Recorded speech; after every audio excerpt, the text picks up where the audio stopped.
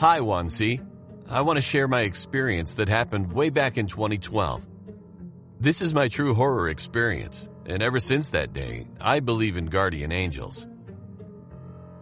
3 a.m. It was my first time working in Manila, Philippines. I worked at Jollibee fast food, and my schedule was 2 p.m. to 12 midnight. At that time, we had an overtime charity, so we needed to extend cleaning for 2 hours. When I got out of the store, it was almost 2:25 a.m. My aunt's house where I'm staying is nearby, so I didn't need a ride. My usual route is on the highway, which is on the left road.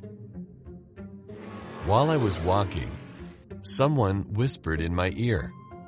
The voice said, "Don't go there."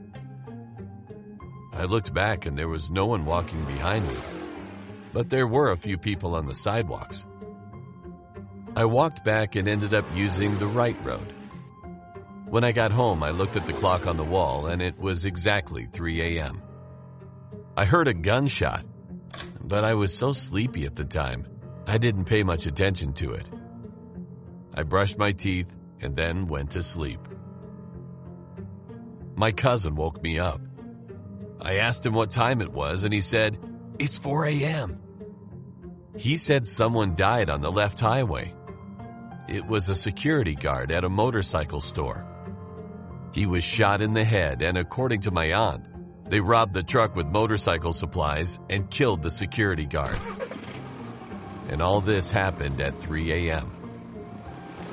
That's when I remembered the whisper I heard. If I had taken that left route, maybe I would also be dead now, if I happened to witness the crime.